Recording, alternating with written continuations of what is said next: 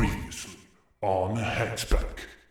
I play a heightened version of myself on this show. I fully accept that. I am most of the time making jokes. I am dropping all that facade.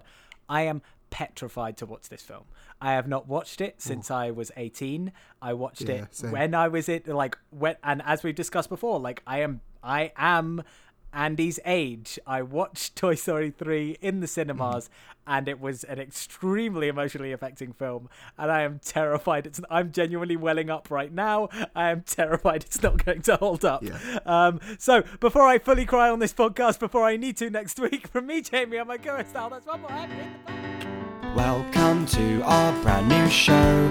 It's not that complicated, so listen close.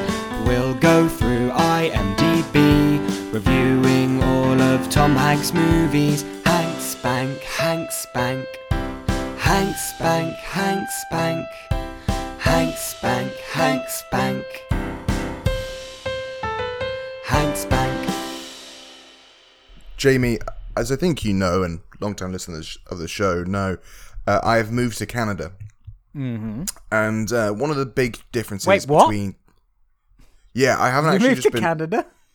Look, I know lockdown has been a long time, and you haven't gone outside your house for a while. But yes, I moved to Canada. I left the country. I foresaw what was going to happen. I thought, you know what would be better, moving to a larger country with less people. And you know what? That's paid off pretty well as a bet.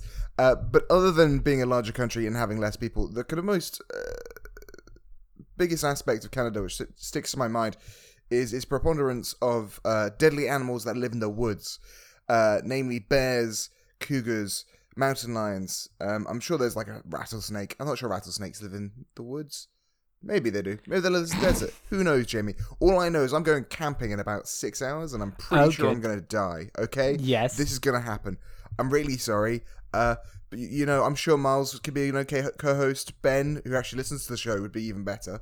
Maybe go for him. He might get some of the inside bits a little bit better.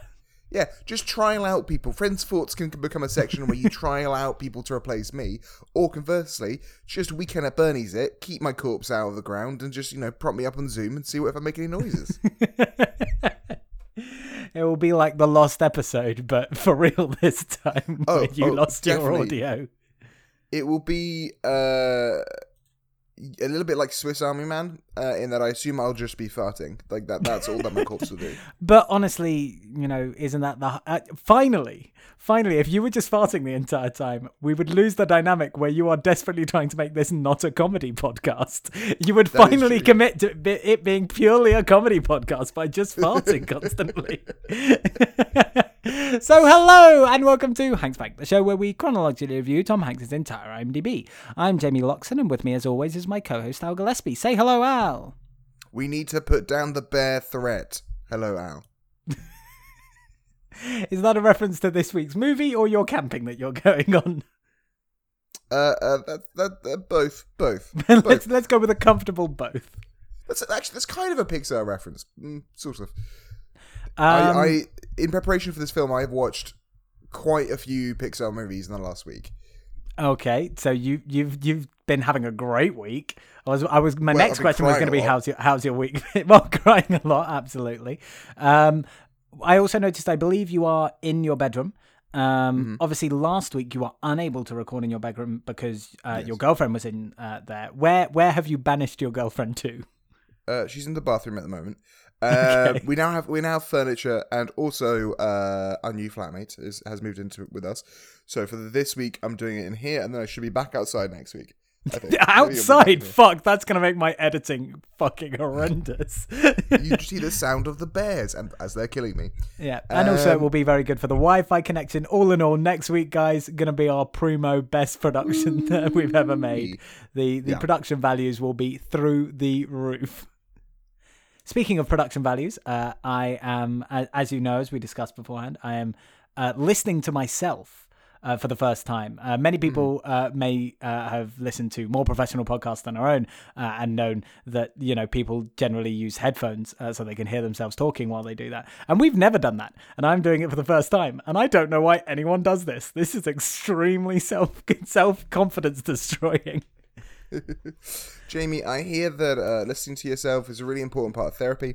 So I'm proud of you, okay? That's what I want you to know. I am proud of this big step you have made. You're listening to the little Jamie inside your ear.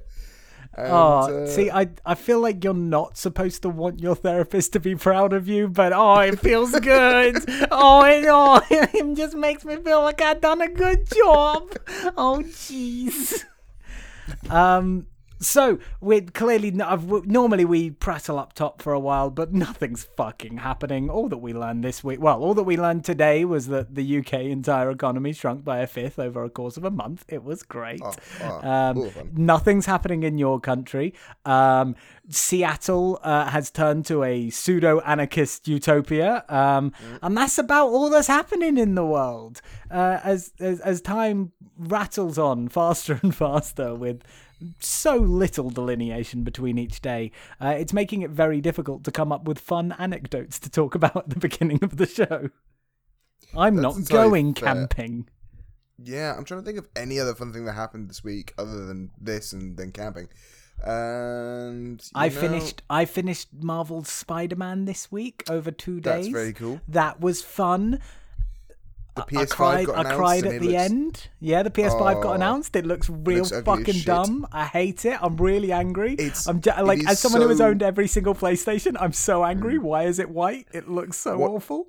I'm genuinely furious. Deeply funny because unlike, at least with if the new Xbox decided to be white, at least the 360 was, right? Like, yeah, I still don't think it's a good color.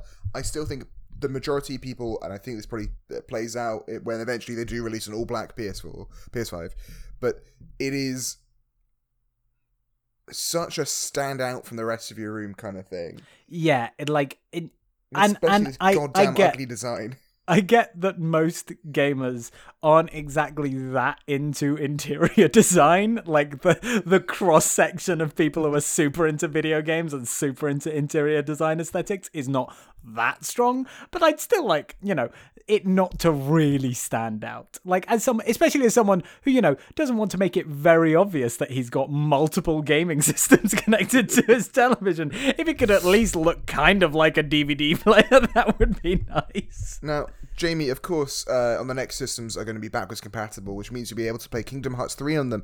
And what film is referenced in Kingdom Hearts 3? And it actually has its levels in Kingdom Hearts 3. Why, yes, that's correct. It is, of course, Toy Story. And Toy Story 3. Is that actually... Oh, of course. I forgot. Yeah, Kingdom Hearts is Disney. I completely forgot that that's the entire concept of fucking Kingdom Hearts, that it's Disney. Yes, Toy Story. Fuck me, it's finally happened, Al. We've been waiting for it. It's been a long old wait since Toy Story 2, but it's Toy Story 3 time, baby. If you want to hear about the aliens, go listen to last week's episode. In fact, please go listen to last week's episode. I've seen the download numbers. They're not great. Please go listen to it. We talk about the aliens all then. We don't need to talk about them right fucking now because we've got shitloads to talk about this week. Thank God nothing happened. Boy. Thank God nothing happened of interest in the world this week. Screw the PS5. Screw the PS5. We are talking about the hot topic of June 2020, and that is, of course, Toy Story 3. Now, anyone who's listened to this show before knows before we start talking about the film, we give you a little bit of historical context and we'd give you a little bit of show context. I still call it show context, even though most of the time it's actually a film. We talk a little bit about what was going on in the world at the time. We live those wondrous moments where the economy wasn't in tatters. And I could say words that made sense and not tattles. I don't think an economy can be in tattles. I did mean tatters. I said tattles, like the economy was just telling gossip to other economies. And then we give you a little bit of fun facts behind the making of the film before we dive into the plot. If you want to know a little bit about the aliens, they're threatening to blow up Earth and we're trying to prove our worth in the United States of Space, so we're reviewing Tom Hanks movies to prove our worth to them. That's all you really need to know. I could say that every week, but that wouldn't be fun. Sometimes I tend to spend 15 minutes describing a detailed story about being abducted by aliens and murdering a bunch of baby Yodas, but we don't need to talk about that this week because we're talking about Toy Story 3 and we have a lot to say. So, Alexander, it is your historical context this week. Of course, the last project we talked about came out in 2010 as well. So I covered January to June. I hope you remembered that. And you have July to December of the year 2010. Yeah. I kind of went for like a collection of other facts, which of course included the New Orleans Saints winning the Super Bowl. As big Super Bowl fans, I believe that's American football. Of course, it was amazing. I believe that would have happened in February. But I did not mention it last week, but so Jamie, you're fine. Were people eating comfort foods like chicken pot pies in February? I think you'll find that's a full food. And Mario Luigi. Where did you find out that people were eating chicken pot pies in February?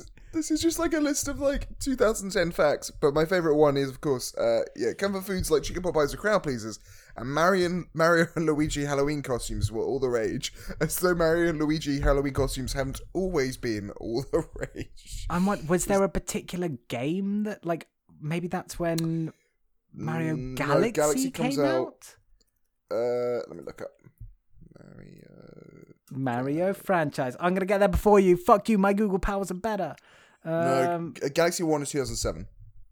Okay, is there a particular game that Galaxy came out 2? in 2010? Maybe 20? Maybe whatever. No, anyway, who cares? Who cares, Jamie? Who cares? Right. It's of course by this point Facebook had 600 million people on there, which that's always very fun. It's over a billion volcanic now, isn't it? ash. Did we talk about the volcanic eruption? No, we did not.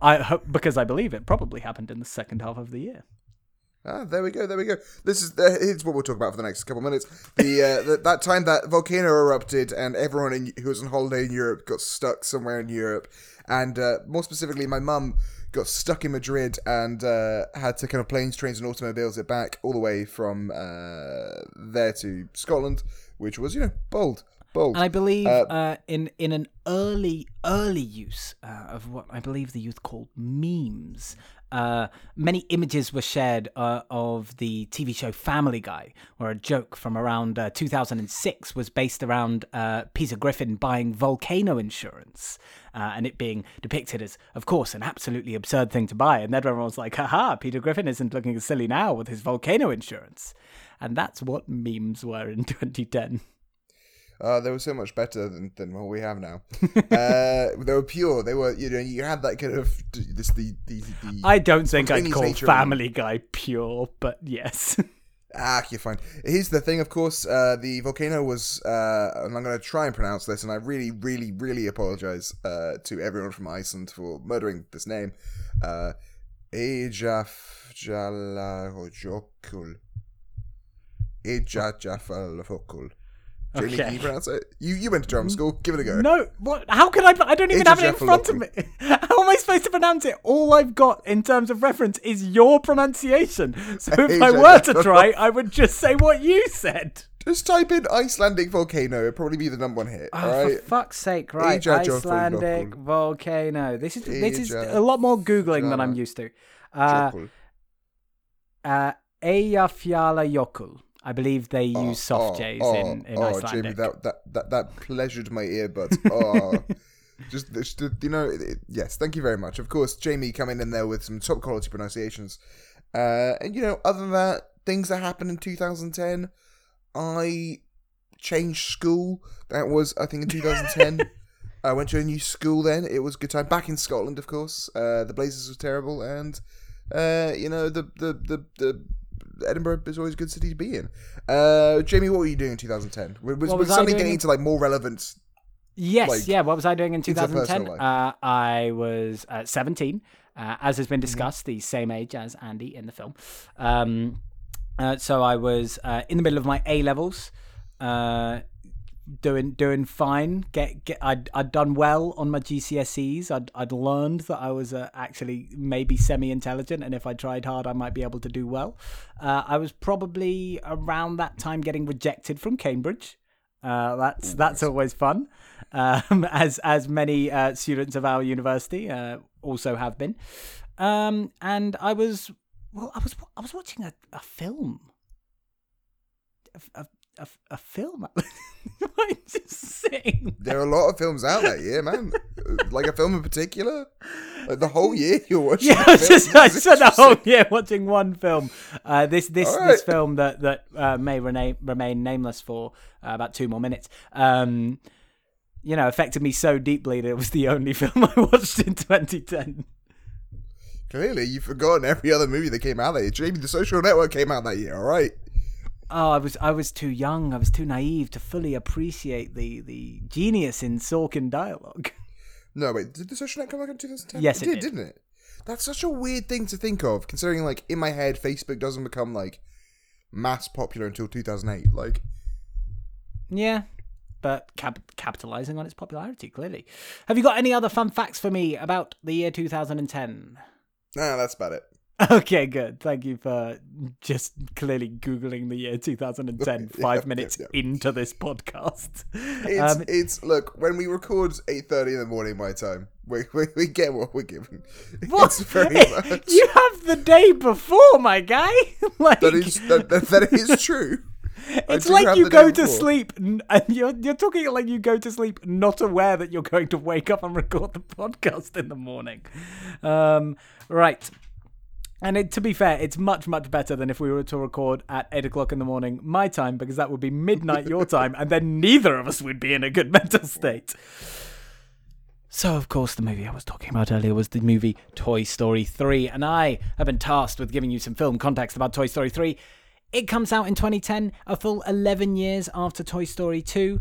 By my knowledge and by my research, that is one of the longest gaps between sequels in a series that's not like a soft reboot or like Mad Max Fury Road or Mary Poppins Returns. When you look up these sorts of lists, they have those, and in my eyes, those aren't fucking sequels. They don't count. What? They're not. I'm sorry. Like Mary Poppins Returns is very much a sequel. It's a fucking reboot. It is a soft reboot. In the same way that you wouldn't say that, like, because like every time you have a new Bond, it's a reboot. It is very much literally continuing characters and plot points from the first film.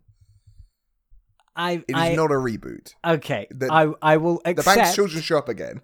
I will accept that it is not necessarily a reboot, but for my own specific... It's a soft sequel. It's a soft sequel. For my own specific definitions, in order to give more credence to the gap between Toy Story 2 and Toy Story 3, it does not fucking count. The only one that I could find longer that was not like either just they've decided to make a sequel 40 years later, as in it was in a defined series, is Godfather Part 3, which comes out 16 years after Godfather Part 2. Whoa.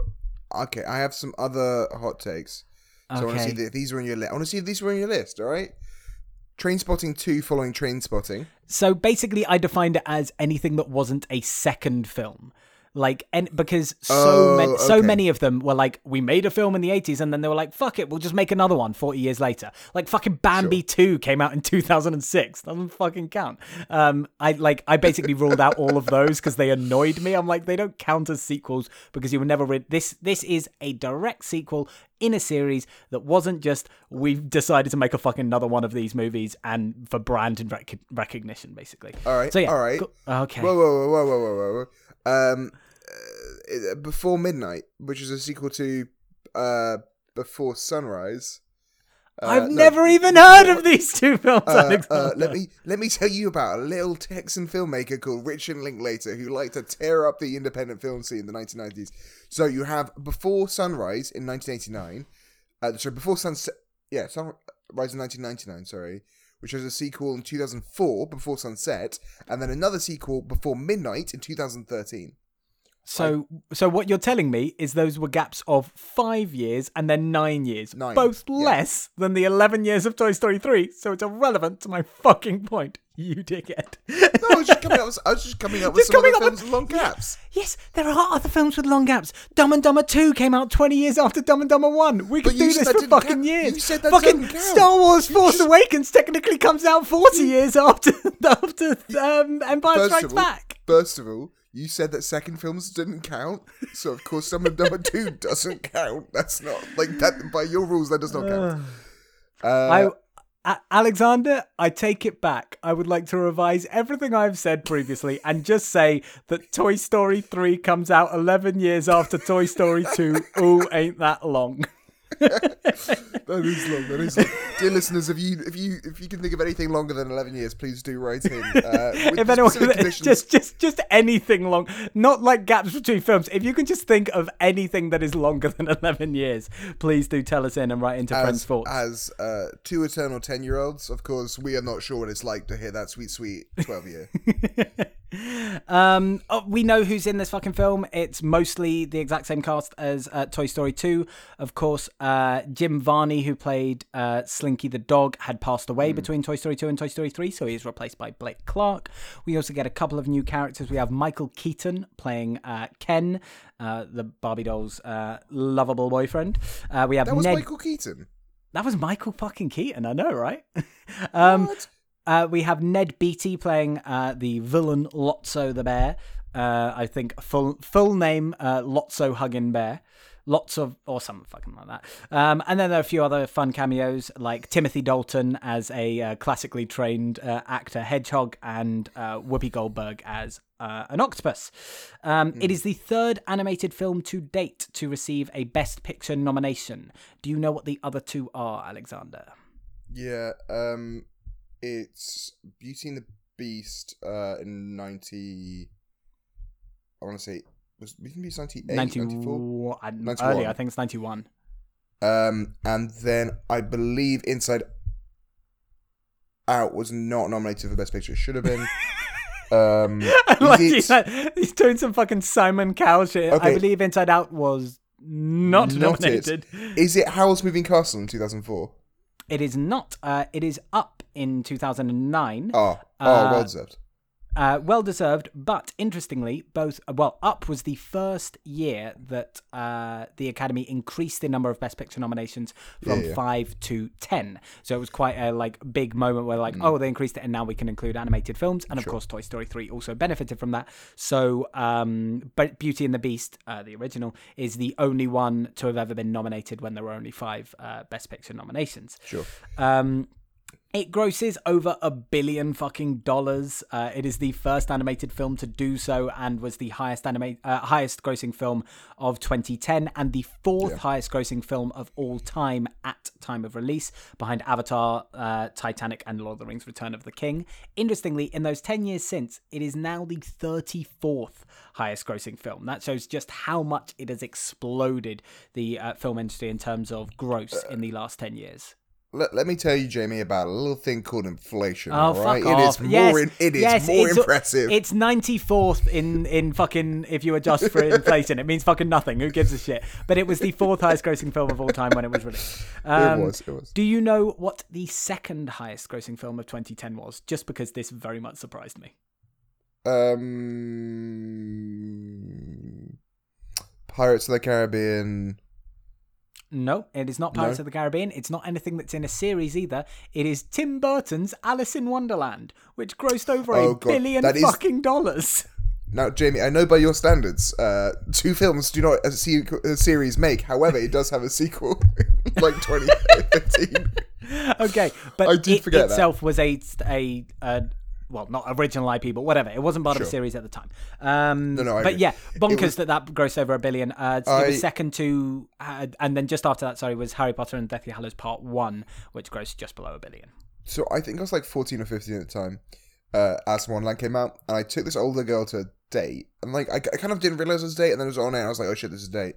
And I was wearing the 3D glasses, and I started having a full-on fever. Like I was so sick, and I was watching this thing, and I'm like, I have never felt more ill watching a movie, and also being physically ill as fuck at the time.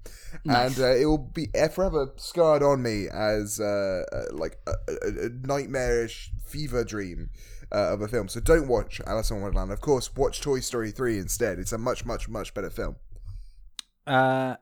Right now, that was all the sort of factual bullshit. This is where we actually get into some fun facts. Did you know that there are 2 other Toy Story 3s, Alexander? So, we've discussed previously, when discussing Toy Story 1 and 2, that Disney, when they originally signed a deal with Pixar, Disney owned the rights to anything Pixar made and had the right to make a sequel if they wanted, though Pixar had first rights of refusal. Now, around this time, around 2004, 2005, I think, it was when Disney was entering into negotiations to purchase Pixar outright. But these negotiations were going pretty poorly. So the Disney chairman at the time, Michael Eisner, put plans in motion to make a Toy Story 3 without Pixar, bringing in a new studio called Circle 7. And oh boy, did they bring in the big guns, Alexander. They brought in Bradley Raymond, the director of The Hunchback of Notre Dame 2 and The Lion King 1.5, both direct-to-video sequels to their original films. And the script was written by the writers of Teacher's Pet. What's that, Al? You don't remember the 2004 animated musical comedy based on the 2000 TV show of the same name? How could this possibly fail? The concept of this first one was that the toys visited Andy's grandma's house because his room was getting remodeled. Most of his original toys came with him. So the rest of the toys that were left behind, which is, again, not Woody, not Buzz, like a few of the scraggler extras, along with two new characters, Hee Hee and Gladiola, try to figure out who stole the toys in a whodunit style murder mystery. Unsurprisingly, that one did not go forward. They then brought in another one written by the same writers as Meet the Parents.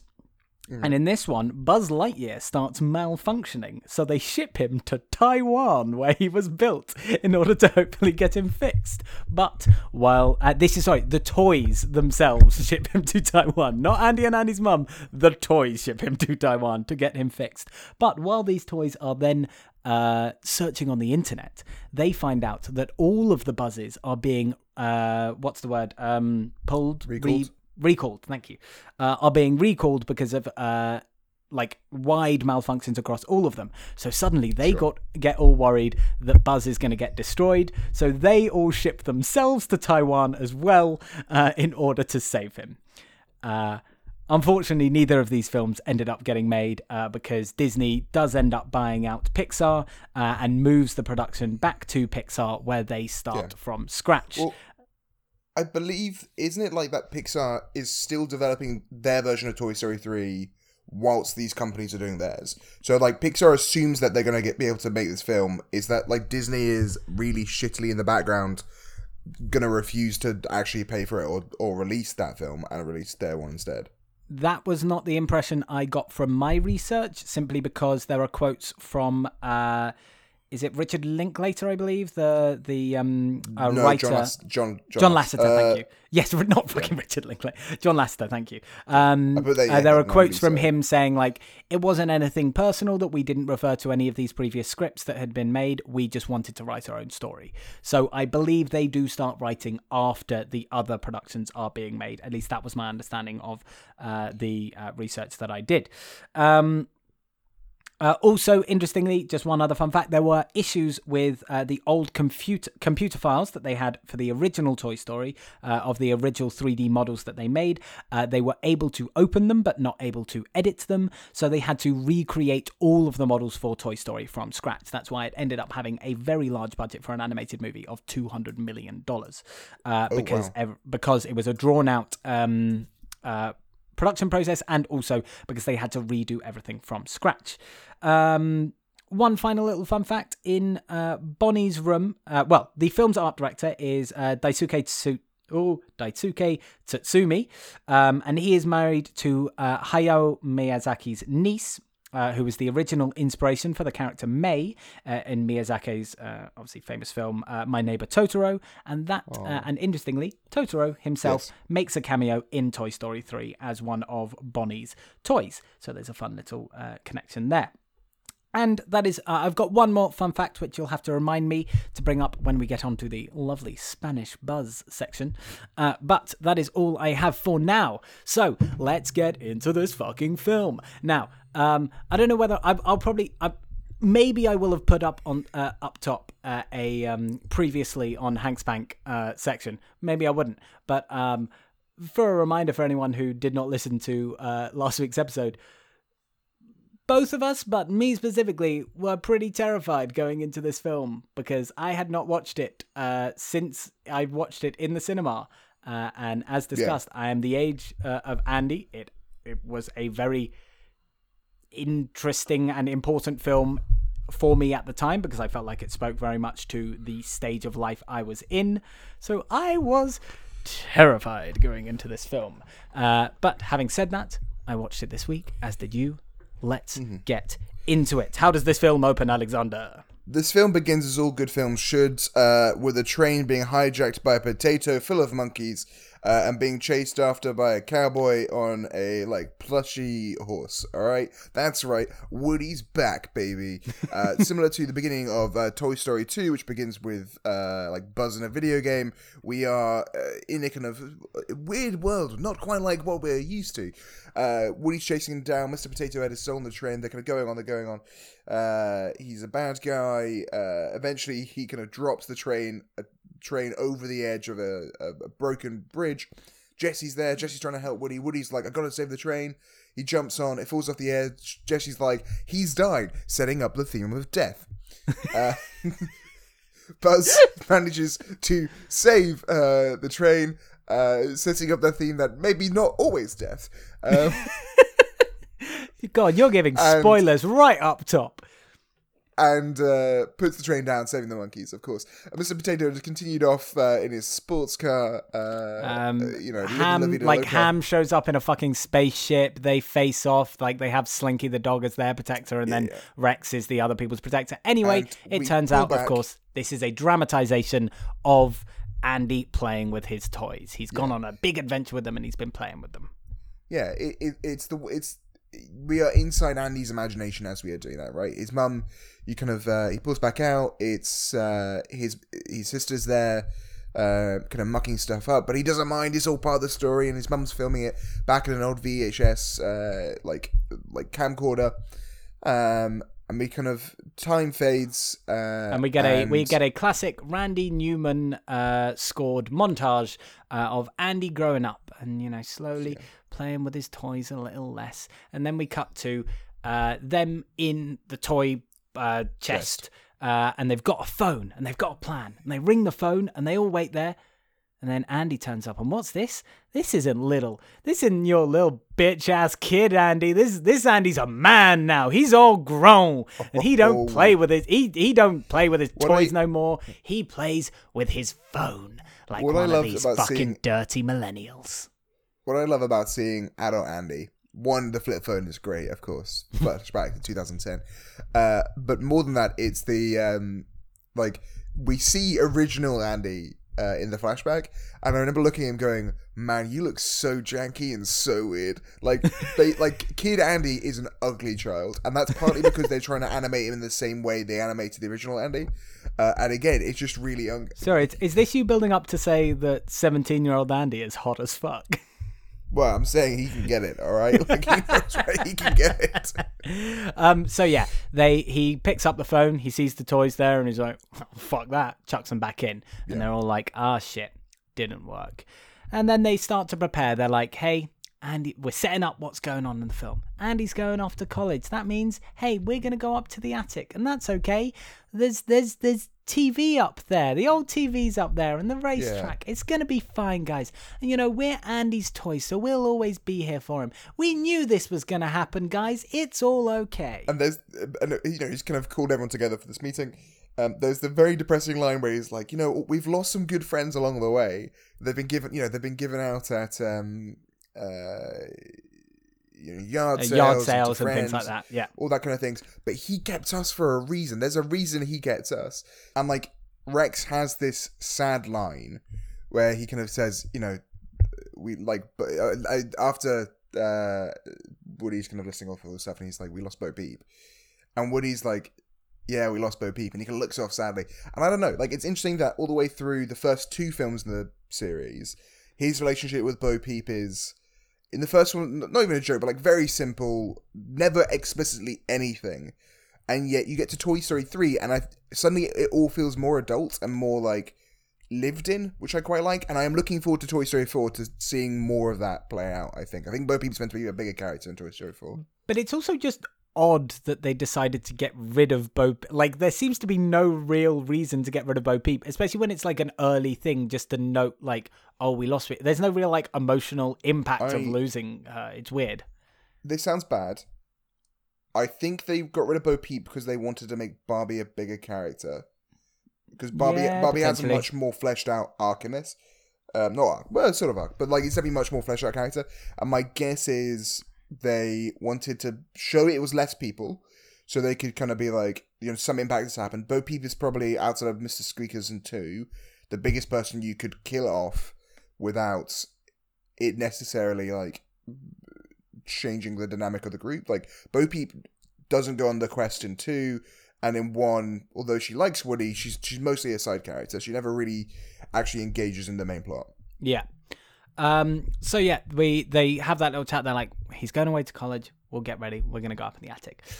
We then get Andy's mum talking to him and being like, look, you've got to get packing. You're leaving on Friday. You chuck anything that you want to stay and go in the attic. In this box, anything else, it's trash, it's going. And he's like, yeah, okay, Mom, whatever. I want to play my video games and talk to my friends on MSN. And also, Keely, she goes through and says, and they do a little thing, what do you want to do with the toys? And Andy's like, I'll fucking decide what I want to do with my toys. And she also goes, well, not Bonnie, what's his sister's name? Lil Margaret. It's not Lil Margaret, but we're gonna go with Lil Margaret.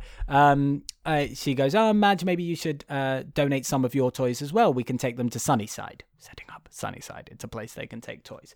And that's where she chucks her Barbie. So Andy starts clearing up his room, and he goes, okay, well, he starts chucking them in a bin bag, and then he sticks Woody to go to college. He's like, I got to keep Woody. I'll take him to college. Yeah. And then he goes, and you're thinking, oh, God, is he going to chuck the rest of them away? Nah, he's just taking him up to the attic. And he starts going up to the attic, but he gets distracted somehow. I can't remember how. And so he leaves the bin bag down. His little sister can't carry the box, and he says to his sister, are you going to miss me? And takes the box downstairs. His mum then comes round and is like, ooh, a garbage bag by the attic. I'm going to throw this to the garbage. That's right, proving once and for all that mothers are monsters and they want to get rid of your stuff, even if you really want to keep your stuff. And they know what they're doing. They're making bad choices. Yeah. They go to the curb, and Woody's like, oh, fuck, I got to save them. He calls the dog, who is now fat and old, and it's funny as fuck. And he eventually gets down and tries to help them, but he doesn't manage to help them. He sees the bin bag getting crushed in the garbage, and it's like, oh no. Yeah. But it turns out they managed to escape. Yeah. Reinforcing the theme of death. And he realizes, they actually managed to escape, and they've gone into the garage by themselves. And he's like, no, guys, he wanted to keep you. And he's like, no, fuck you, Woody, you're always lying to us. You're just saying that because you were going to go off to college with him. You're fine. And he's like, no. Jesse in particular is like, it's like what happened with her previous owner, I can't remember. That sad Jessie song from Toy Story 2. So they're like, fuck that, we're going to Sunnyside. So they pop off to Sunnyside. They hop in the back of the car in the box that's marked Sunnyside, and Woody comes with them as well. I can't remember. Is that by accident basically or by gets choice? In. So he's trying to persuade them all to leave, and like, and then she closes the back of the car, right? So they go to Sunnyside, which turns out is like a nursery / daycare. Yeah. And they get there, and all the toys are there, and they're like, hey guys, what's up? Welcome to Sunnyside. Also at this point we meet Bonnie, who is the daughter of one of the staff members of Sunnyside, and also a family friend of Andy's mum. But yeah, all the toys are like, welcome to Sunnyside, this is great. And we meet Lotso Huggin' Bear, and he's a southern gentleman, and he's so lovely. Oh, if he talks like this, he must not have any sinister implications. I've never watched a single Tennessee Williams play, so I think everyone who talks like this must be lovely. He has a voice like honey. That's right, and he tells us that at Sunnyside, everything has its place, reinforcing the themes of segregation. And so they like, look, we're going to stay in this room. You guys, you're going to go in that room, and you're going to get played with, and it's going to be great.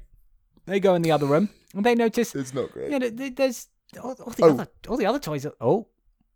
Also, I guarantee this is not by this point, important. Woody has escaped. So Woody has a big argument with the guys when he first gets to Sunnyside. He sees it, he thinks it's going to be vaguely okay. He says, "I got to get back to Andy." They're like, "Well, go. No one's keeping you." He goes up to the roof. He kind of looks around, sees that Sunnyside is basically a prison fortress. It is for a toy. You know, there are these really high walls. There's no way out. But luckily, there's a kite on the roof, and because of the kite on the roof, he manages to fly over the top, where he's then picked up by Bonnie. But yes. yeah. Meanwhile, back at Sunnyside, Barbie goes off with Ken. She meets Ken, and Ken's like, "Oh my God, you're so pretty." Anyone who's listened to our mini-sode on Toy Story Toons knows more about the relationship between Barbie and Ken. Go and listen to that episode if you want to. Have you ever pimped your own? Yeah, you can hear about the myth of Partysaurus Rex. But yeah, so she's in the other one, but all the other toys, you know, Buzz and Jessie and all them are like, "We're gonna get played with. This is great." And they see the bell ring, and they're like, "Shit, position, everyone," and they're lying in the middle of the room getting ready to get played with, and then they notice that all the other toys have slinked away and are hiding in boxes and shit, and Buzz is like, guys? And then a tsunami of children descends upon all of these toys. And if you've ever seen 3-year-olds play with toys, fuck me, is it brutal? So they start just tearing them apart, putting them in mouths. It's a great, funny physical comedy montage, like sticking parts in noses and stuff like that. And so they just get absolutely torn apart by all these devilish young children. Meanwhile, Bonnie and Woody is having a grand old time. Bonnie's the best. Yeah. She's a sweet little kid. She's joined. This is when we meet the Timothy Dalton hedgehog, who's great fun. Timothy Dalton, obviously one of the ex-James Bonds. One of my favorite lines in the film, like after they get played with for the first time, Timothy Dalton goes to Woody, "Are you classically trained?" No, I love that. I love that scene so much because like they go, Bonnie's like, they have its tea party. Woody's like, "I gotta get out of here," to which to the Timothy Dalton porcupine toy is like, "Shh," and Woody's like, "What?" And then and I think it's John Goodman. No, it might not be John Goodman. I don't think it's John Goodman. I can't remember who the voice is, but who's playing another one of the toys is like, "Oh, don't worry, we do a lot of improv around here. Just jump in, it'll be great." Yeah, all of Bonnie's toys are a really fun addition. And yeah, so he's like, "Look, it's great fun here, but I got a mosey." Meanwhile, back at Sunnyside, Buzz is like, "Look, this has clearly been a mistake. I'll go and talk to Lotso. It'll be fine." And he sneaks out at night, tries to find Lotso, and what does he find? He finds Ken and Lotso and the octopus. No, Lotso's not there yet. Lotso's not there yet. It's just Ken. All the minions, right? It's all the minions, like the henchmen, like Ken and the octopus and the fucking lizard thing, all laughing, going, "What about those new recruits, huh?" They're like playing cards over a table and shit in the top of a vending machine. It's like, "I don't think there's a useful one in a single one of them." And they're like, "Hey, Ken, you've got yourself a nice little side piece there." And then they find out that Buzz has been listening in on them, and they threaten to beat him up. At which point... Oh, no. I'll bring this up later. Sorry. Okay. At which point, Lotso bursts in and is like, boys, this is not how we treat one of our distinguished guests. Oh, I'm so sorry there, Buzz. You seem to have had a little bit of a problem." Can you tell that I just feel like I'm relatively okay at a southern voice, and therefore this is the only character I'm going to be quoting for the rest of the film? I can tell you think that, yes. And he's just like, "Look, us old timers." I'll stop doing it. Us old timers, like, "Well, we can't handle all the young kids anymore. That's why we put you young guys in, and you guys, you can handle it. You've got to have your own place," as you say. It's also a key plot point that Mrs. Potato Head has left. One of her eyes is still in Andy's room. Oh, and sorry, the when Buzz refuses to fall in line, they reset him. They find the instruction manual and they reset him. Again, look, and of course, in a recurring segment in our show, does this Tom Hanks movie include torture? The question of Does Toy Story 3 have Guantanamo Bay parallels? The answer is yes. Yeah, like the human equivalent to this would be a fucking lobotomy. So they reset him, and then they go back to the other toys. And Lotso turns up, and they're like, "Hey, where's Buzz?" And Buzz turns up now, and he's back to being, strict Buzz. Buzz led you to the rescue. And he's a policeman, and he locks them all fucking away because they're some uppity little bitches. Yeah, come on. I mean, guys, you gotta respect the authority, all right? There's a chain of command, everything in its place. Interesting, though. I know I was circling around saying that sort of same thing, but there was just at the times we're currently in, just hearing the words respect authority is just, it's really jarring. So what you're saying, Jamie, is defund Sunnyside. I get it. I agree. They should. Absolutely. But there's like, what I quite like is how in the first film, obviously, like you see the same Buzz, right? This, and he's kind of very much like an adventurer, like a kind of space frontier kind of character, right? You know, he's a bit like a Kirk from Star Trek, sort of, except I haven't really watched enough Star Trek to know if that's an accurate comparison. But whereas here, it's very fascist. It is the same character has in a different context gone from being a figure of authority to a straight up like fascist enforcement, like this is Kolditz and he is the Nazi warden style character. It's fantastic. At this point, once they've all been locked away, we cut back to Woody. He's about to escape. At which point they like look up where Andy's house is in relation to Bonnie's house, and they're like, it's right around the corner. He's like, sweet, I'm gonna go. And then he sort of offhandedly mentions Sunnyside, and they go, you escaped from Sunnyside? No toys escape from Sunnyside. And then we get a sequence where we see a sad clown looking off in the corner. Chuckles in what is a very good visual bit, which I'll mention in a second. But he's like a sad clown, and he's like, "Oh, I used to live there. I used to know Lotso the bear, and he wasn't always so angry." And so we essentially get Jesse's song part 2. Yeah. What I love about it is but different. Whereas in Toy Story 2, we're set up that when we have these flashbacks, it will make us empathize with a character. So, you know, Jessie starts off as not a villain in like Toy Story 2, but for a while in the plot, she's an antagonist, right? She stops Woody from leaving. Yeah. And this makes us empathize with her and support her. Whereas this does the opposite thing. It shows Chuckles. It shows Lotso Breaking Bad. It shows essentially, it starts out with that empathy. So yeah, Chuckles, and yeah, the visual bit I really like is Chuckles is the sad clown, and then it fades to the flashback, and he's got a happy clown face on. Clown, yeah. I really like it. And it turns out that basically Lotso and Chuckles the clown and the big baby used to belong to the scary big baby used to belong to another girl. That girl accidentally left them one day on a picnic.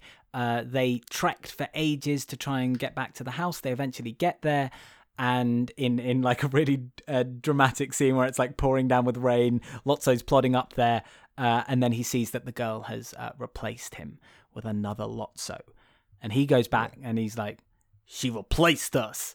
Wow, my accent just disappeared there. I'm going to stop.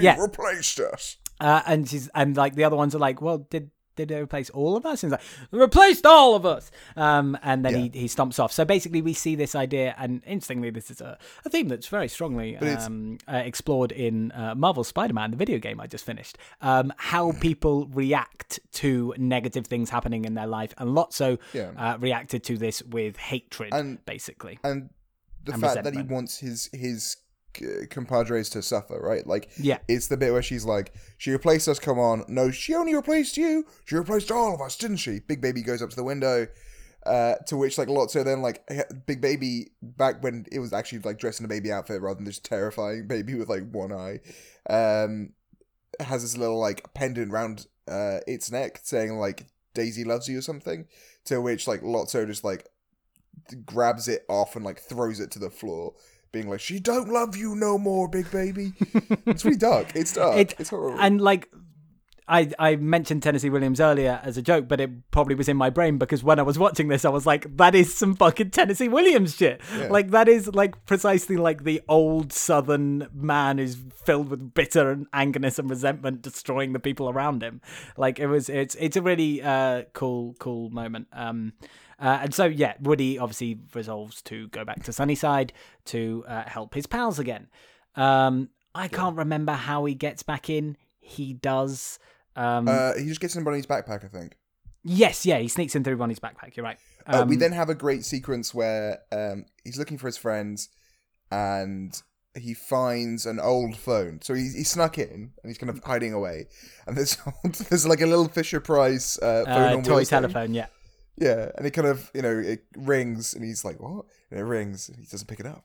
And the toy phone like throws the kind of handle off the receiver. For our younger listeners who might not have ever seen an old phone, it has a little wheel. Rotary. It looks very pretty. A rotary. It's a rotary phone. There we go. And the guy picks it up. And the guy? Do you mean Woody? Sorry, Woody picks it. Sorry, Woody the picks guy. It up. Hey, the guy, the cowboy. The main boy. He does the rotin' and the tootin'. Yeah, and the phone's like, they're watching you. And then just this really like harsh phone. He's like, you're never gonna get out again, cowboy. You're stuck in here forever. All you can do is survive. And Woody's like, I need to get out with my friends. And he's like, there's no way out. And they kind of, but he and the phone together devise a plan in which they could help the other toys escape, so they could go up to the attic and Woody could go to college.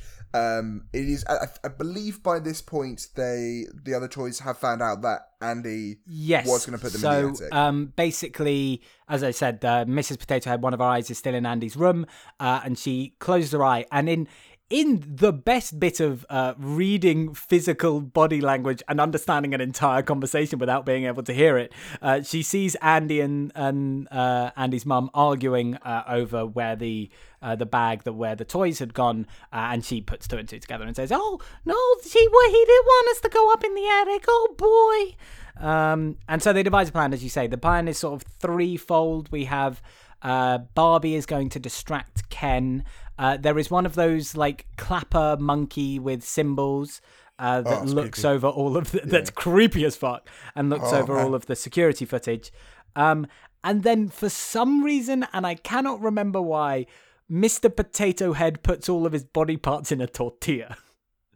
Why does that happen? So this happens earlier on when there's a great sequence where like Mr. Potato Head gets put in the box, right? And Buzz is like, prisoners sleep in their cell. Any prisoner caught us cell spends the night in the box. Roll call at dusk and dawn. Any prisoner versus roll call spends the night in the box. Prisoners do not speak unless spoken to. Any prisoner talks back spends the night in the box. And they want to get Mr. Potato Head in the box because that way he'll be outside of the cage, right? So they leave his body in the box and he pushes his eyes through the holes. And someone has like slipped a tortilla through like the window. So because again in Toy Story, and like I'll get onto this later, but like just like the essence of the toy is all you need to be a toy. Yeah. So he sticks himself in the tortilla to, genuinely him just flopping around as a tortilla is funny. Genuinely hysterical. It should not be as funny as it is. Meanwhile, Barbie is distracting Ken by putting him in different outfits. No. You say distracting. Barbie straight up tortures Ken, all right? And this is an important thing, which I need to talk about here because I'm not sure where else I'm going to be able to talk about it. Ken has Ken's dream house, Barbie's dream house. They have all these clothes. The question is, do you think we are either meant to assume that someone donated the dream house to Sunnyside with all those clothes, or do you think Ken knocks off every other Barbie? 100%. 100%. He's been stealing these clothes for years and years and years. He is a grand larcenist. Because I don't believe that Barbie is the first Barbie to ever come to Sunnyside. So my question is, has Ken been killing them? Is Ken a serial killer who's knocking off Barbies and Kens so he can be the only one until he finds his Barbie? This is the headcanon we need. This is what I'm here for. So, they've also been trying to get the instruction manual. That Barbie says, how do we turn Buzz back? And he says there's an instruction manual. So they go and find the instruction manual, and they're trying to read it. And they're like okay, hold down this reset button, but don't hold it for more than 4 seconds. And they hold it. As soon as that happens, Rex goes like, what? And then it beeps. And this is when we get Spanish Buzz. Yes. Spanish Buzz. Now, there are two things about Spanish Buzz that I wanted to bring up that I thought were interesting. Firstly, the one that sort of disappointed me is the guy that voices Spanish Buzz is not the guy who has been doing the Spanish Buzz dubs for Toy Story 1 and 2, which is really disappointing. You feel like it just makes sense to use the person who'd been doing the Spanish dubs. So that was a little bit disappointing, and also very difficult to find out. It required more research than I thought to try and find the Spanish dubbing cast of Toy Story 3 and Toy Story 1 and 2. Secondly, in more interesting question, you might wonder, Alexander, because of course he turns into Spanish Buzz. So what happens in Spanish Toy Story? Yes, I wasn't wondering about this. Well, you might think that he might speak English, but that wouldn't really make sense for the physicality where he starts doing flamenco dancing and whatever. But what he does do is they change the voice actor to another Spanish actor who speaks in a very strong, over-the-top, exaggerated Andalusian accent, which is the one which has the th sound that that is so often mocked in Spanish. So if you were to talk like this and talk like you come from España and really over-the-top, like ridiculous accent, and so they do that instead. And interestingly and conveniently, the Andalusian area is also where flamenco dancing is from. So basically, they just turn Spanish Buzz into Spanish Buzz, and he becomes way more over-exaggerated. It would essentially be if the joke turned from him being like an Englishman to a Cockney or something like that. Right. That's very interesting. There you go. Because I speak Spanish, I was able to do some actual relevant research. Yay! Jamie, and then, as always, you are the entire glue support system and everlasting structure that keeps the show alive. So I mean, I do know that, but thank you for saying it. Don't worry. Yeah, we get Spanish Buzz. He's very fun. He speaks in Spanish. He does flamenco dancing, and he flirts with Jessie. It's brilliant. I remember watching it when I was 17 or 18, and it was fantastic then, and it's fantastic now. It's also like, and I again, we'll go down to this more later, but I remember like I restarted watching it, and at the beginning of the film, I was kind of like, I can't, like, what is it as good as I remember? And you have that kind of first segment where there's, so the kind of not the flashback, but the imagination stuff and all that kind of thing. You're like, okay, it's fine. And it's around about here where I think, or around about the breakout sequence, where in particular it really kicks into gear as this film is something very, very, very, very special. Yeah, Ellen noted this. I sort of disagree with her, but she said that basically, the first hour of this film is actually kind of boring, and then the last 45 minutes are really incredible. I disagree with her that the first hour is boring, but it's definitely it really just goes into high gear. I think it sets up. I think for me the first hour is largely like emotional setup. So it's like, I don't think it's boring. I think it's softer. Yeah. And I think it then sets up the emotional stakes for the third. I will discuss further my thoughts of those first two-thirds of the film a little bit later. So yeah, they break out of Sunnyside, but Lotso is in tow. So they're about to jump into. They've gone through like a bunch of like ducts, and they're about to jump into a garbage bin. But Lotso is there, and he's like, "Ha ha! I will stop you now." Big baby. It was. I really genuinely felt like I had a good thing going. I felt like I was genuinely doing a decent Lotso impression, and as soon as I pointed it out, I have not been able to get back to it since.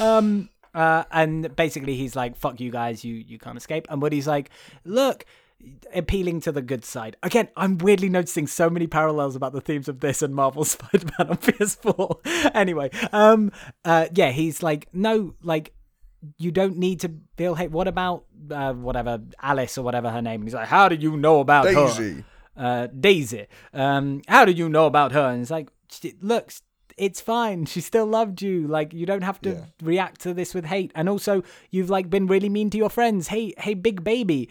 Like, she didn't replace you. You're fine. And Big Baby is like, and then he throws Lotso in the fucking bin. But there's also like we have some great lines before here, and like this is dramatically, although not in reality, sort of the climax of the film. Like it kind of escalates in a few minutes, but like you have the great line of like, I didn't throw you out, your kid did. Yeah. And then it's like, there's a bit where he's like, ain't one kid ever loved a toy, really. And the great line, which I really just love, where he's like, you're plastic, you're made to be thrown away. This is what happens when you dummies try to think. We're all just trash, waiting to be thrown away. That's all a toy is. Trash. And there's some like really, really, and then really I cool believe it is stuff exactly on that moment that the baby picks him up and throws him in the bin. Yeah. And they're like, "Hey, fuck you!" They close the bin door, and they're about to go away because the bin men are coming and they're gonna chuck him away. But Lotso escapes. He grabs. He doesn't escape, but he manages to grab onto Woody's foot and pull him in. And everyone's like, "Hey, we gotta help him!" And they go in and help him. And so they end up getting chucked away. Basically, they end up chucked by the bin men and taken to the dump. And so we reach the dump, and they all try to escape. Lotso's been, damaged and whatever, and we don't see him for a little bit. Jamie, have you noticed something about one of the bin men? Oh, yeah, it's... I meant to mention this. Yeah, it's Sid. The bin man we see earlier when he tries to take him away has a skull t-shirt on. It is Sid. It's in fact, I don't think he actually has any lines, but he just makes like little do-do-do-doos, and like he makes like a guitar riff noise. Yeah. But that is actually the original Sid voice actor, which is fun. They like, even though it's like nothing really important, they did bring him back to make those noises, which is nice. So they try to escape. In the dump. They go and they end up on... The LGMs get swept up. So the little green men from the first film and the other ones, they get swept up separately, and the rest of the guys basically get pushed onto a trash conveyor belt. Yeah, which they notice suddenly things are flying to the ceiling, and there's a big crusher at the end, and they realise it's metal things. They grab onto metal things and they fly up to the ceiling. They're about to get past the crusher when they see that Lotso is back there. And Woody's like, oh, well, fuck. I guess I'm the hero of this film, so I better do the thing that's morally right. And he goes and frees Lotso from the golf bag that he's stuck under. Buzz helps him, and they get him up. They get through to the other side, and they're like, They have, by this point, Buzz is almost crushed in the bin. And Buzz is now back to English-speaking Buzz. Oh yes, yeah, Buzz somehow he just gets crushed and then it resets him for some fucking reason. Makes no sense. But yeah, so they're going up and oh boy, they're heading towards a red thing at the end, and then it fast forwards and it's clear it's an incinerator. So they're going. They've kind of dropped back down onto the conveyor belts. Lotso, there's a big kind of stop button. The guys help Lotso up, and Lotso goes up to the stop button and he's like, see you boys. Yeah, he's like, fuck bounces. You. He just bounces. And so they go up over the edge and they're catapulting downwards in like a reverse pyramid towards the incinerator. They're all trying to scrabble up and Woody's still trying to scrabble up, but then we get a slow shot of just Jesse looking down at the... Oh boy, Al. Looking down at the... I said I wasn't going to cry on the episode. Looking down at the fire and looking at Buzz and then they just hold hands. And slowly we get each of them holding hands. Woody's still trying to escape, but he's the last one still trying. And then Buzz just looks at him. Jesus Christ. Extends his hand. And sticks his hand out and grabs his hand. Now, I would like to say, as a moment of levity at this point, have you seen the video on the internet where a couple of kids edited this film and showed it to their mum so that the credits rolled at this point? It is fucking brilliant. But no, the credits do not roll at this point. The Claw comes and saves them. The three aliens manage to grab onto them and scoop them up by a gigantic claw. And they get out, and we get a very fun Mr. Potato Head says to them, you have saved our lives. We are eternally grateful, which is really fun. And they have a little bit of reconciliation, and they're like, we've got to get back to Andy's. Sure. Lotso at this point has been picked up by a garbage man and just like attached to the front of this garbage truck to live out the rest of his life in eternal torment. A bit like Prometheus. The guys managed to get back to they get back to Andy's the house just in time. They jump in a box for the attic, and Woody jumps in the box for the college. And at this point, Woody hops out and he writes something quickly on a post-it note and puts it on the box. I think Woody's... Oh, man, I'm not going to cry. Woody's mom goes, I can't believe you're going... Oh, Jesus, yeah, I forgot about that. From within the box, we see the empty room and Andy's mum just has like that moment of saying goodbye to her son and has a little cry. Oh, man. I think that's what motivates... motivates Woody to go out, write the note saying... Yes. Well, we don't see what it says, but and Andy looks at the note and goes, "Hey, Mom, you really want me to donate these?" And she's like, "Yeah." And so he pops that box in his car and he starts to drive away for college. But he makes a stop and he stops off at Bonnie's house. So he sees Bonnie playing in the garden, and he goes, "Hey, Mrs. Bonnie."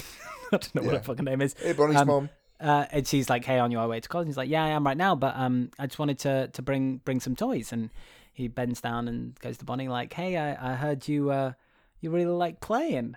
I heard someone told me that you're really good at playing." So he starts to pull out all of his toys and he goes, "Oh, this is Rex. He's the scariest dinosaur that ever did live. And this is Mr. and Mrs. Potato Head. And you got to keep them together for they're desperately in love." And he does that for everyone. And then he gets to Buzz and he goes, "Oh, this is Buzz Lightyear. He saves everyone in the galaxy." Yeah. And Bonnie's really enjoying it. And he thinks that's the end. And she goes, well, Bonnie, and he looks in. Bonnie goes over to the box. There. No, Bonnie goes over to the box and goes, "My cowboy!" And then no, I think she says, "There's a snake in my boot," or something like that. Or she's my cowboy, or like, "There's a snake in my boot," and like Woody, and he doesn't want to give away Woody. And he's kind of looking at her, and she's looking sad, and she's a toy, and he has this bit. He goes like, "Now Woody, he's been my pal for as long as I can remember." He's brave like a cowboy should be and kind and smart, but the thing that makes Woody special is he'll never give up on you ever. He'll be there for you. Pixar films, man! I was... no matter what. Dear listeners, I was welling up earlier. I can say that Al is full on fucking crying right now. Oh, yeah. He agrees to give Woody to Bonnie, and then he plays with them one last time. They just play one last time. And then he drives away and we get a shot of all the toys on the fucking porch just watching Andy driving away. Oh, Jesus. And then that's the end of the fucking film. We get some credit sequences with like Sunnyside has now been done up. Ken and Barbie are running it, and it's a better, more equal place. The toys like tag in and out from the abuse of the little children. Yeah. Do we think that these are meant to be in canon? Because as we know, of course, from some of the Toy Story tunes, Ken and Barbie eventually move into with Bonnie. I would assume that the Toy Story tunes are the ones that are not canon. Or conversely, just like later on, they get picked up by Bonnie and she takes them back. Yeah. They also communicate back with the toys through like letters and stuff. And that's the end of Toy Story. Oh, right. Goodness gracious! Right, let's Jamie. talk. Because I had a lot of fucking feelings about this film. So, obviously, the big thing that everyone talks about this film is the emotional impact. So we'll start with that. Although I do have other thoughts.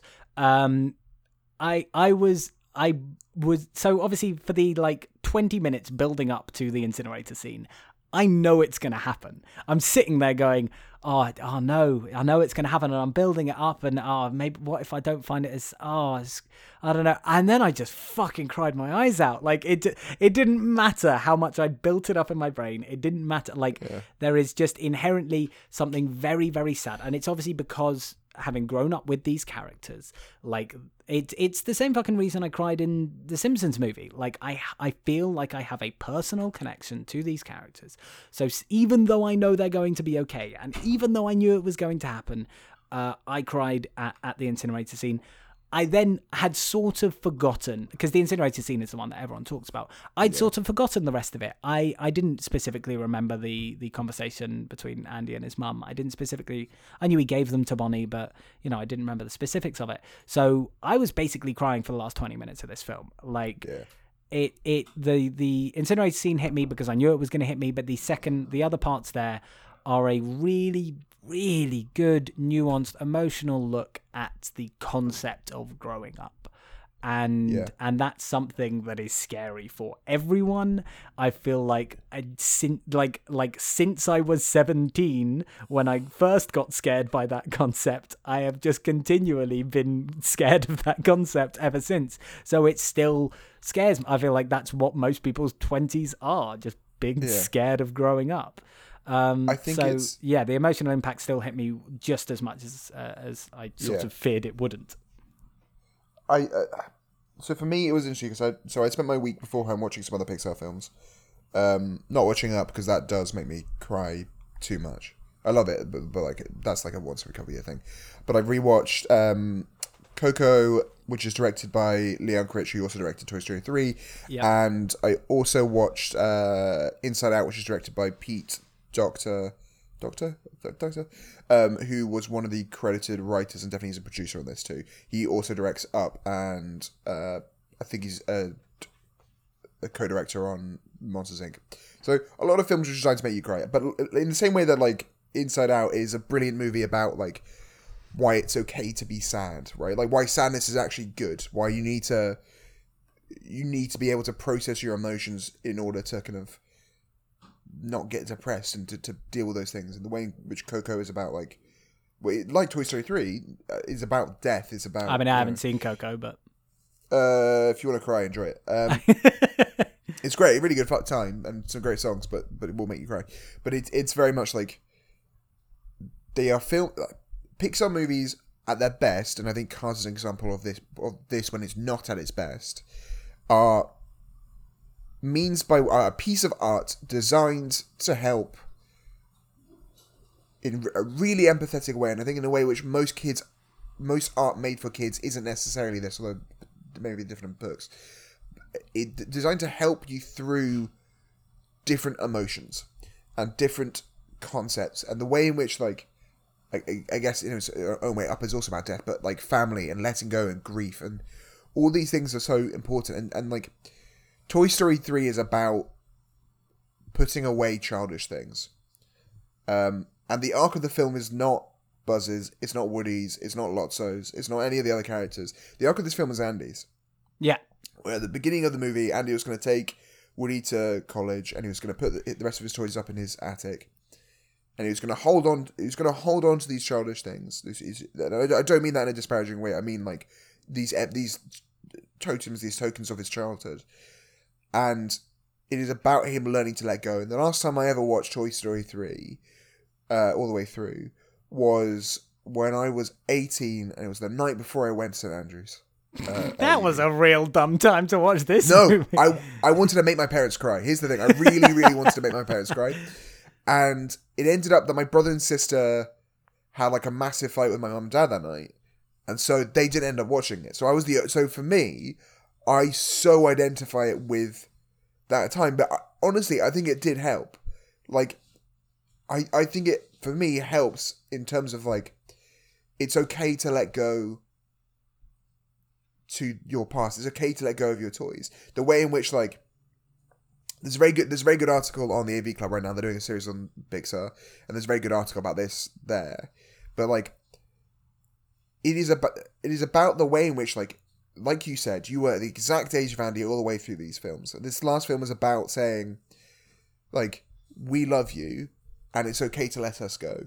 That like your experiences with Toy Story, your experiences with these films are real and are existed, and it's okay that you are no longer a child, and it's okay that you might want to let go, right? Like, I think we see it in other forms of media which don't say that, which say almost the opposite thing. Like, I think a lot of the Star Wars films are probably, unfortunately, the worst example of this, which are a bunch of people who were children in 1980 and 1970, and who from there have repeatedly, and in sometimes really horrific ways, abused a bunch of people wanting to make movies for like 13-year-olds and like 12-year-olds, and who are not ever really making it for them. And I can understand that can be frustrating because you love this thing, but are trying to make something for kids, and that it's okay if the thing's not good, right? And if it's not, if you don't like it, sure, but like these things are to some extent toys. They are things made for family entertainment, you know. So like Star Wars thing, especially with this, and like it is okay to put that away and to say that's enough, to take a breath and go on. And I love this film so much. It deals with like some incredibly emotionally complicated issues. It deals with them in a really nuanced way with so much love, and like with no other feeling but love. Yeah, absolutely. There's such a reverence for the topics that they're dealing with. I also think it, like, what speaks to it so much is the fact that I was never a kid that had really toys or like got really obsessed with toy. Maybe it's because I was a little bit old, whatever, but I just never really grew up with toys or had a huge amount of emotional connection with toys. And yet I still feel immediately like I have so much, I relate so much to Andy. Like it speaks so much that like this is much more than just a story about someone giving up their toys, clearly. And that it is still able to tell that very human story, even though it's about some fucking toys. And let's talk about some fucking toys, Al, because one of my big complaints with Toy Story 2 was that they lost a bunch of the toy jokes. I felt like Toy Story 2 was much less funny than Toy Story 1. I felt like when we watched the Toy Story tunes, like we brought back a lot of that that jokey, making jokes around like toy-related meta humor. And this film is fucking funny as shit. Like, I really forgot how funny this film is. Like, it really, like, way funnier than Toy Story 2, probably funnier than Toy Story 1. And it was really a joy to me to, like, watch it. That's why I sort of disagreed with my girlfriend about that first hour of the film, because I think the first hour of the film is when a lot of the really great jokes are. Like, it's genuinely hysterical film, which is one of my larger complaints with some of the later Pixar films, is that they lost a lot of their humor. So it was really, really like refreshing to see Pixar's humor again in this film, because they are funny. Yeah, no, I agree with that. It's I found that interesting actually, because obviously Ellen found the first hour boring.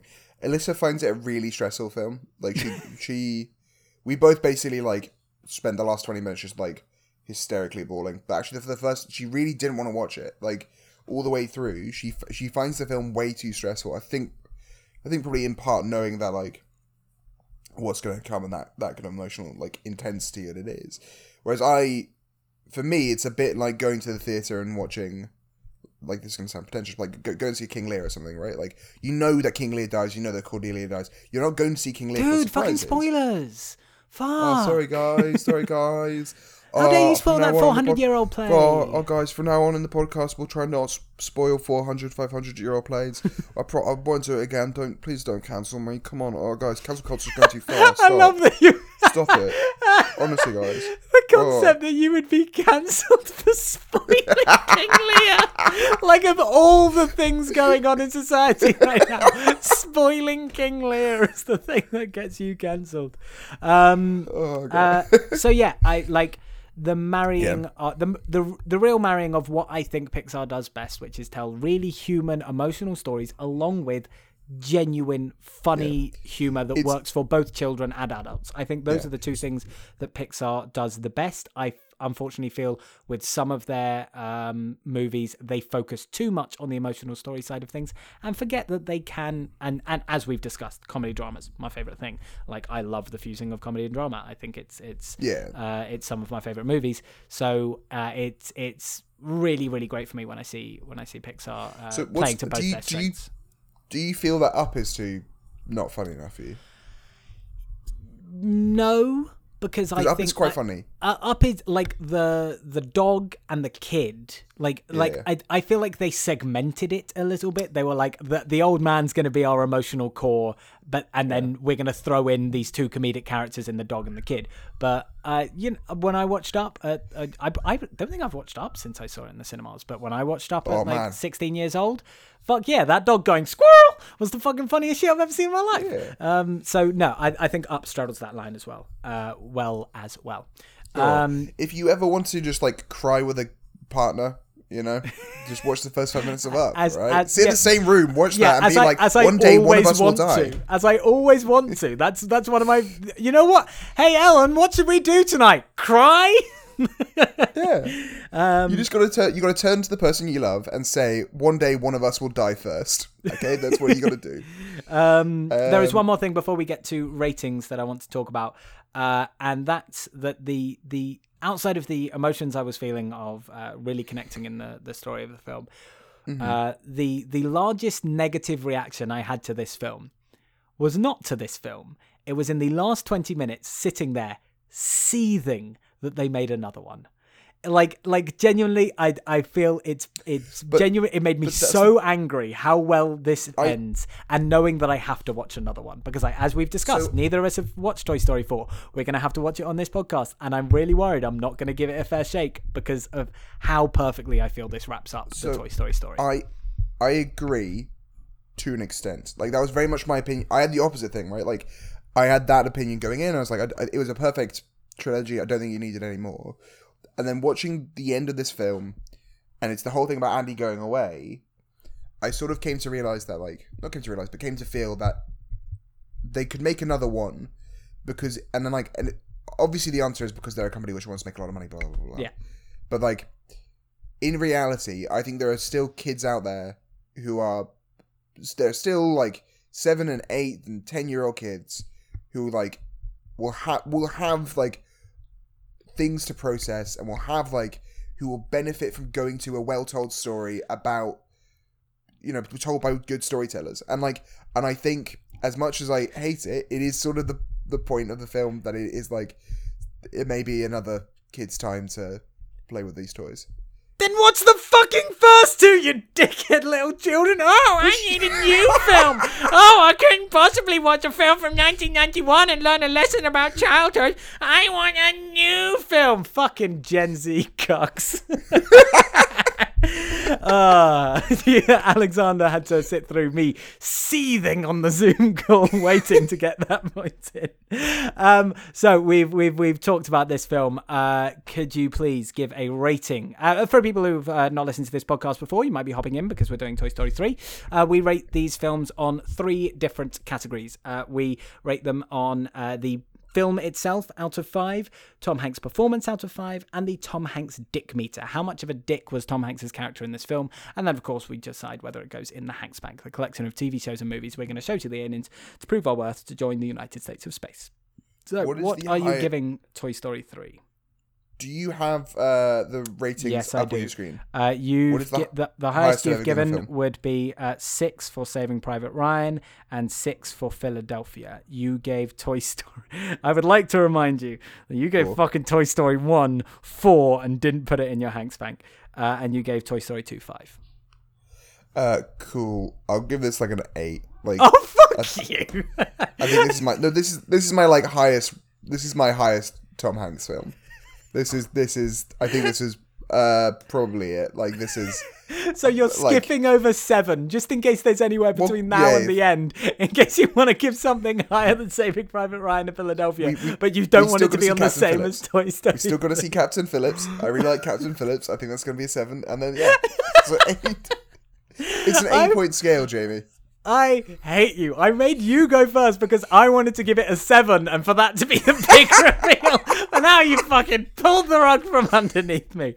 But I'm still giving it a 7 because I think it's absurd. Like, I accept that on our rating out of 5, it's a bit ridiculous that we've gone on to 6 anyway. But to skip 7 is ridiculous. To say that in our we've never had a 7. 7 is outside the realm of possibility. But you're still like, fuck this, it's an 8. What I love is there is a long running for new listeners to the show. Thank you for obviously starting with us on Toy Story 3. Go back and listen to Toy Story 1, 2, and of course the Pacific. Please listen to the Pacific. But is that there's a long running bit, not even bit, where just Jamie starts telling a joke and then instantaneously I just say the punchline without any setup on the joke, and that is effectively what I just did here. Yeah. I was Jamie trying wanted me to give give you, let you do my setup by like, oh, I'll give it like a 5 or a 6. It's really good, and then people are like, fuck you, I'm gonna give it a 7, and you're just like, I give it an 8. Which makes Jamie which makes you look stingy. Yeah, it makes me look like, oh wow, you only gave Toy Story 3 a 7. Wow, fucking hell, we must fucking hate it. But yeah, no, I'm still only giving this a 7. Who only? See, look, you made me say only. Yeah, I can't even celebrate giving Toy Story 3 a 7. Fuck you. Jamie, that's why there's a Toy Story 4. They got to see whether or not they can get that sweet 8 from you. Okay? Oh no, I genuinely feel like I'm gonna go into Toy Story 4 just with completely the wrong mindset, and I'm just gonna fucking hate it from minute 1. Who the fuck is Forky? Fuck this shit. Keegan Michael Key, go back to doing improv, you dickhead. Tom Hanks's performance out of whatever the fuck. 5. I'll give him a 5. Yeah, I'll I give him think a 5 it's as well. very good. It's very, very good. I think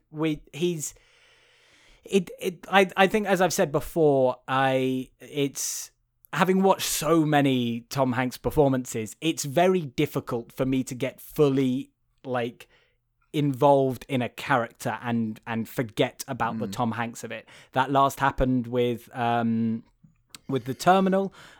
Which I still maintain is one of the best movies ever made. I think I might be the biggest Terminal fan in the world. But obviously the fact that it's just his voice very much helps with this. But despite having heard Tom Hanks's voice so much, you hear Woody when you watch him speaking as Woody, and it sounds trite and tautological, but yeah, you hear Woody when you see him speaking, which for someone who's been so involved with Tom Hanks's voice for the past fucking year and a half of my life, that's genuinely impressive. He puts a lot of expressive work into this, and it would be very easy for, at this point, to phone in a performance. And he doesn't. He really puts a lot of emotion. He creates a really well-rounded character, and even though Woody again sort of doesn't carry the brunt of the journey of this film, as you say, that's mostly with Andy, and it's mostly with the themes more than anything. None of our main characters really go through an emotional journey. He still carries those themes through his performance, and I think it's really, really good. But it's still only a 5. I do think it's a because credit it's no fucking Tom Hanks in The Terminal. No, hey, which of course he gave an 8. But no, I think it's a really big credit to Lee Unkrich as the director. Yeah, and like I know I've not taken a lot of historical flack for giving Toy Story 1 4, but I think that for me the failings in that film are like one's kind of not technical, but like. But I think our feelings in direction over performance or script writing for the most part. But no, I just think it is a very hard balancing act they have to do here. Well, you're right. Like it's more about themes than it is about anything else. And like often theme movies are bad. Like that, it's very hard to talk about something without talking about it. And this film does it so well. Of like. There were so many things we haven't even brought up, right? Like the whole you're made of plastic, we're all garbage, we're all meant to be thrown away thing. Like so much of this film is about like ephemerality and like how everyone will die, how we all ultimately disposable, and it presents it in a way which is suitable for kids and yet fully applicable and understandable and deep for adults. And it's not like when typically you get these kind of things where people have said, oh, it's a film for all the family, it's Shrek. And love Shrek, but like basically what that means is there's going to be a load of sex jokes which are just adult enough that like kids won't get it. Yeah. Or there'll be a load of references to movies that kids can't watch because they're not like able to watch R-rated films.